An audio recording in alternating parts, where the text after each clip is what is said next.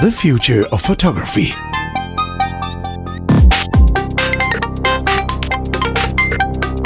Adrian, what is the most fancy piece of photography technology you own? Oh, that's a good question.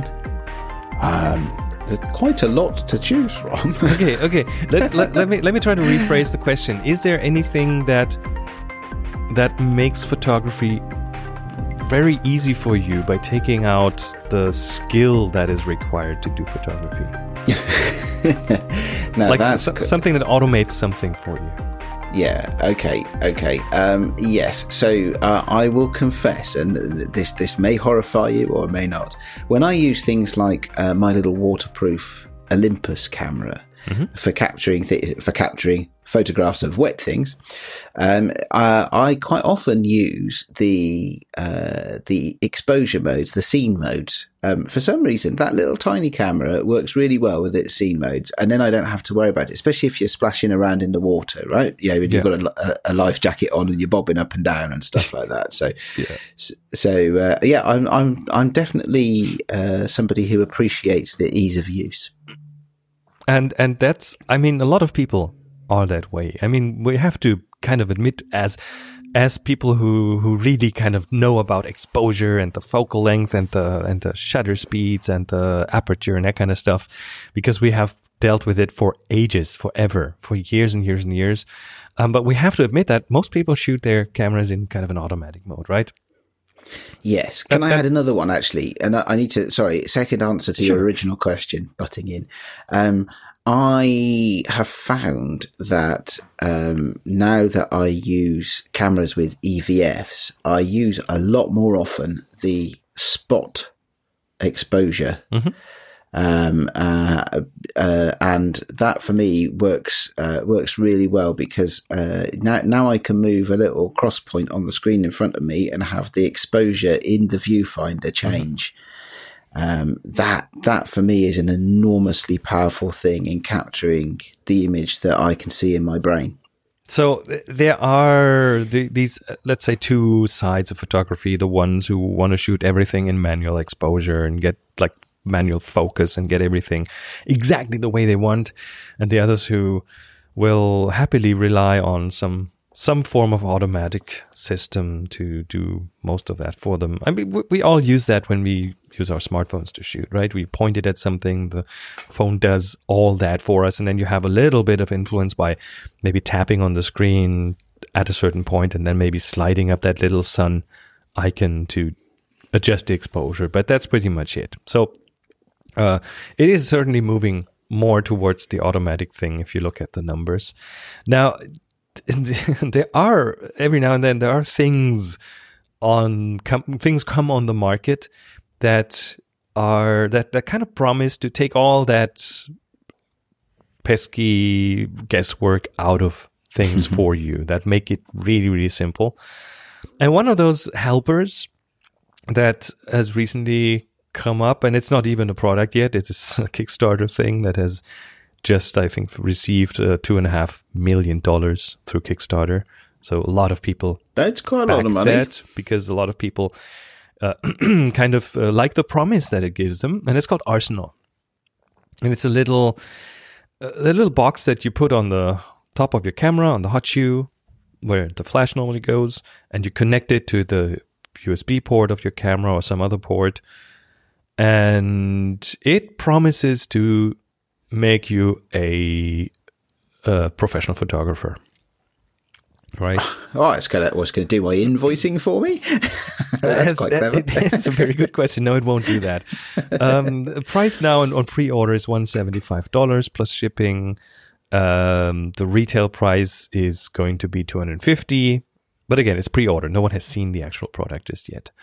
But they claim to solve your photo issues, and I would like to kind of take that apart just briefly and look at the individual promises and what that means. Yeah, let's do that, because this looks like an interesting product, but it also looks like one of a class or one of a genre, because there are quite a lot of things that you can put in your hot shoe that will automate your photography in some way, even if it's only just by acting as a remote trigger. So this one is special, yeah? Or well, they claim they're special, and the reason I put this on this show is because I have received a lot of questions about this lately from other people who kind of want want me to help them understand if this is a good thing or not, and if they should invest in it or not. So let's take a few of those claims and see. First of all, they say that we're doing full wireless control up to 100 feet, which is just pretty much taking the the controls of the camera into your hand. That's what I think. If you have a Wi-Fi in your camera, which most cameras now do, that's probably in the app of the manufacturer. That's like controlling the shutter speed and the aperture and the ISO and giving you a live preview and letting you trigger the camera from your smartphone. So that's just one of the things. Okay, so far so good. But the big thing they are advertising with is that it has AI built in. Ah. Now we have talked about AI a lot here, about machine learning, about systems that are being used to, I don't know, enhance resolution or judge what a good photo is. And they claim the system has been trained on thousands of great photos, and that I'm quoting from their materials, and that it can determine the optimal settings for the scene you're shooting. Okay.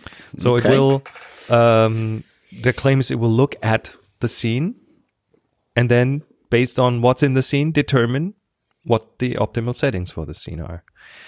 And then next, it fine-tunes those settings using 18 different environmental factors.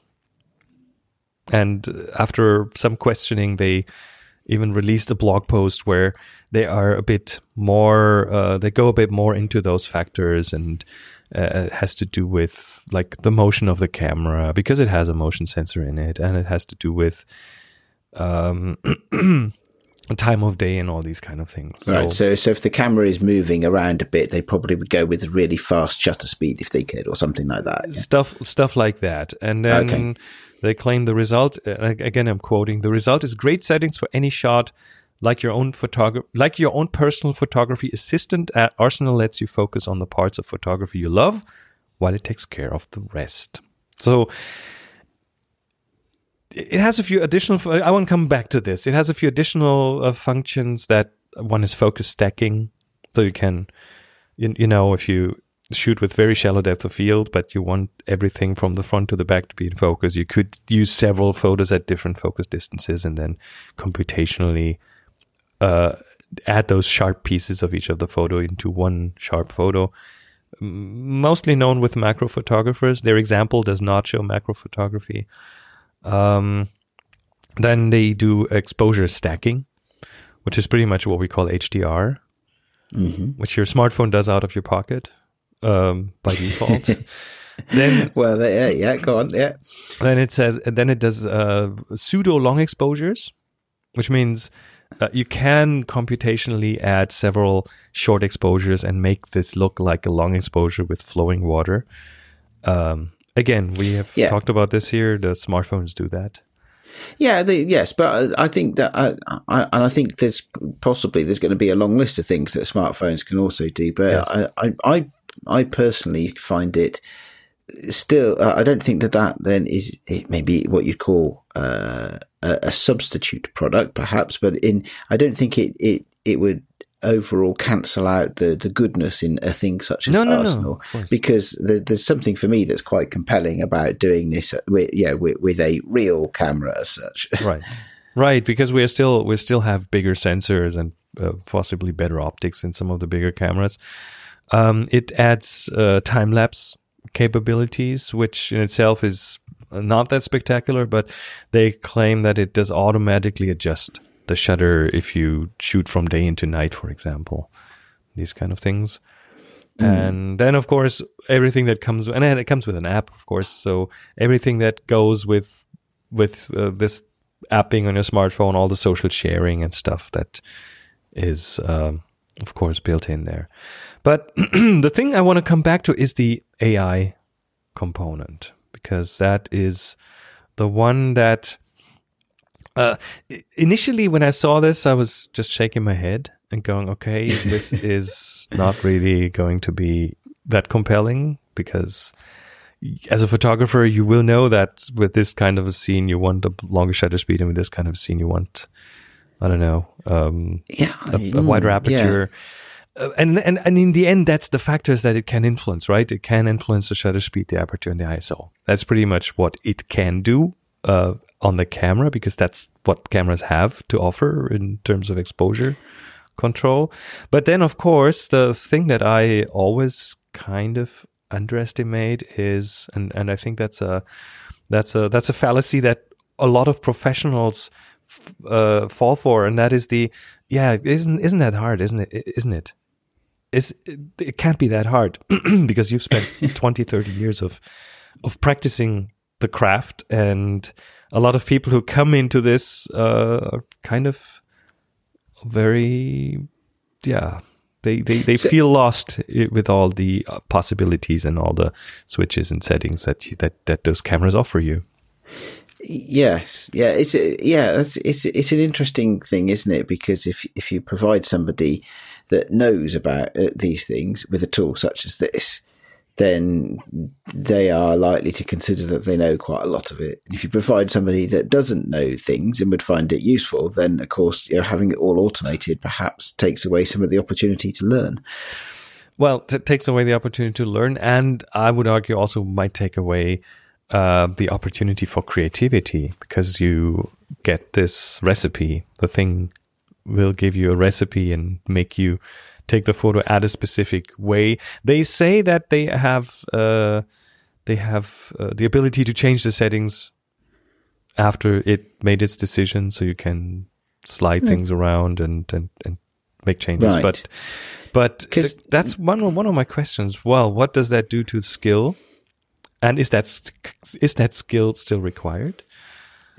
And the second question is, what does it do to the creative side of photography? Well, I can answer from the creative side for me. I mean, this is why I was saying I quite often use the spot meter in my camera, because and when I do that, one of the things I often do it for is to meter for somebody's face. So I quite like shooting in quite high contrasty outdoor scenes, so especially in cities, because you can get some really interesting shapes and pattern of the light and shadow.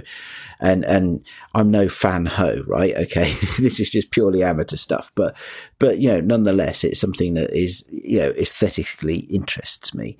So I will quite often take a photograph of somebody in quite a contrasty environment. I want to make sure that their face is absolutely exposed correctly, and also alongside that nothing is being clipped in the highlights. And I will quite happily at that point let the shadows where they fall, or lie where they fall, I should say, and use that as negative space in my composition. But that goes back to how many years of photography that you've done?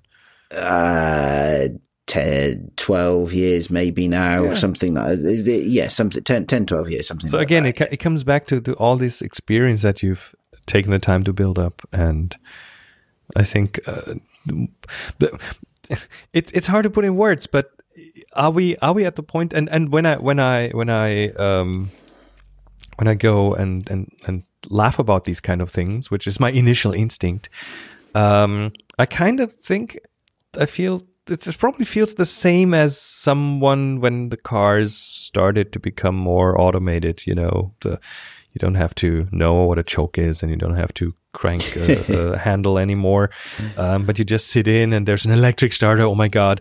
And there must have been people at that point who went, okay, that's not driving anymore. That's it's just like putting a key in, right? And I think I've read a lot of stories about there being reactions of that kind when autofocus was first introduced. Yeah, same thing into photography. So, but it's so what would I expect from an AI that was actually artificially intelligent? I'd expect it to be able to learn something about my preferences as well. So maybe this little box you would be able to let's say you would stick it in a hot shoe, and the app, because the AI has learned the way that I like to take photographs, it will immediately seek out the highest, the brightest point in the image, and make sure that the exposure is set so that those highlights are not clipped. And just exposed there. And because I'm quite happy with having, negative space in my images and less detail, actually it would also know that I didn't require it to take 10 shots and merge them, to make sure that you could see the detail in every part of the exposure. Maybe it would learn that about me, and so I could just plug it in and say, right, this is a portrait. This is Adrian portrait mode. Now, right, take that portrait, please. Interesting, because the Arsenal doesn't claim it learns from you. It claims it learned from others and then applies that to your photography. Well, why would I want to take photographs like other people? That's a good question. But I think one of the... Okay, so it is one of those things where I go, do we really need that? On the other hand, I have the I think what it does is it carries some of the things that smartphones do and carries it into other cameras, or has the potential to do that. Again, this is not a product. This is just a pre-announcement and a pre-order. So we haven't really seen it. Maybe it's utter crap, but we don't know that yet. But it has the potential of taking some of that over to what the smartphones already do. That's one thing. And the other is maybe in the future that might move into those bigger cameras, and there will be more of that in there, more AI, more smartness. I mean, one of the things they claim is that when it detects birds in the shot, it will use a faster shutter speed. Okay. So I don't know how good that works. I don't know how fast it is, and so on. So there's a lot of open questions, but I think it has the potential to carry some of what smartphones do into the more pro cameras. Which is a definitely good thing, right? So we talk a lot about computational photography, and we've noted that the recent flagship Olympus camera has some of that built into it, at least according to the marketing blurb. I haven't played with one myself. And so, but it is something that is mostly missing from the cameras, the dedicated cameras hardware that you can buy today. So it'd be interesting to see how much that catches on, because it's, I don't know. For me, it's interesting. It's a grey area, because some of this stuff we've had for well over a decade, cameras that carry databases inside them to reference for automatic exposure. Yes. Right. And nobody ever called that AI. Which, yeah, I think that because it's a simple pattern matching operation, I don't think it's that. It could be called AI. Now, we're discussing only technical sides of photography at this point, which of course leaves out the most important aspect that I think still is in photography, and that is what you point your camera at, yes. How you frame the shot, what you leave out, what you include in the shot, and the timing when you press the shutter. And that's all decisions that this thing will not take for you. This is all decisions that are your responsibility as a photographer. So did you think, so at some point, do you think we're going to get a version 2 of this, then, that you put your camera on your tripod and you walk away to the place where you're just going to use, and it says, no, you've put it in the wrong place. No. I've looked at my database of images and you've put this in the wrong place. I think what might happen is you have they will sell you not just the Arsenal Magic Box, but they will also sell you a motorized tripod head, and then it will talk to that, and it'll tilt the camera a bit more to the left and then a bit more up, and then frame it for you and change the zoom ratio. So that could be interesting, especially for some of the more. And then wait, it gets better. And then it will not just be a 3D motorized tripod head. No, the tripod will get little wheels, and then it'll move around and reframe the shot from a different perspective. But wait, we're not done yet. And now it'll put little propellers on the camera, and then it will be able to lift the camera up and put it anywhere I think what Arsenal does comes from the different end than what drones do these days. And we talked about this fully autonomous drone already here in the show. I think they will probably be there faster than Arsenal will be. So that's my guess for the future. Well, I mean, the drone manufacturers are selling a very popular product already, so they've got far more development revenues. Yeah, but they don't do user feedback, haven't they? But they don't do framing of the shots for you just yet. They don't do choosing the right spot to take the ideal shot. So not in the sense that perhaps a landscape photographer would recognise the concept. But, drones will follow prescribed paths based upon a fixed point, won't they? That's how you get these shots of somebody standing looking wistfully across the sea, when the drone is flying all around them, all automated, and they can just concentrate. Moments, yes, they can concentrate on their wistful gaze rather than flying their drone, which is probably a good thing. It is, but again, that's just the beginning, and they will become more autonomous, and I think that's where it's going. So Arsenal, yeah, sure, get one if you want. I don't know how good it will be, but we're going to see very different things from drones pretty soon. That's an interesting concept, an interesting idea. Anyway, I think that's enough speculation for the day. Let's wrap this up and yeah. Oh, and remind everyone at this point that we are still looking for your photos on social media. We still run the TFOP Now hashtag on Instagram, on Twitter, on Facebook. So TFOP Now as a hashtag. If you shot photos where you have, where you have used some of that modern technology. Maybe you used maybe have an early version of the little Arsenal box, and maybe that made you shoot great photos. So share those with us, or if you use your smartphone, and if you use some of the magic that some of the apps in there can give you with your photography, then let us know. Hashtag TFOP Now, share your photos on social media. Yeah, look forward to seeing them. All right, then let's wrap this up, and we'll be back in a week from now. Until then, take care. Bye.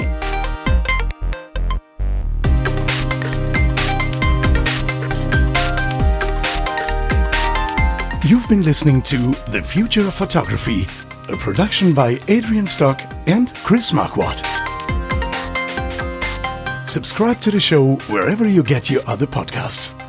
Find the show notes and more information at thefutureofphotography.com.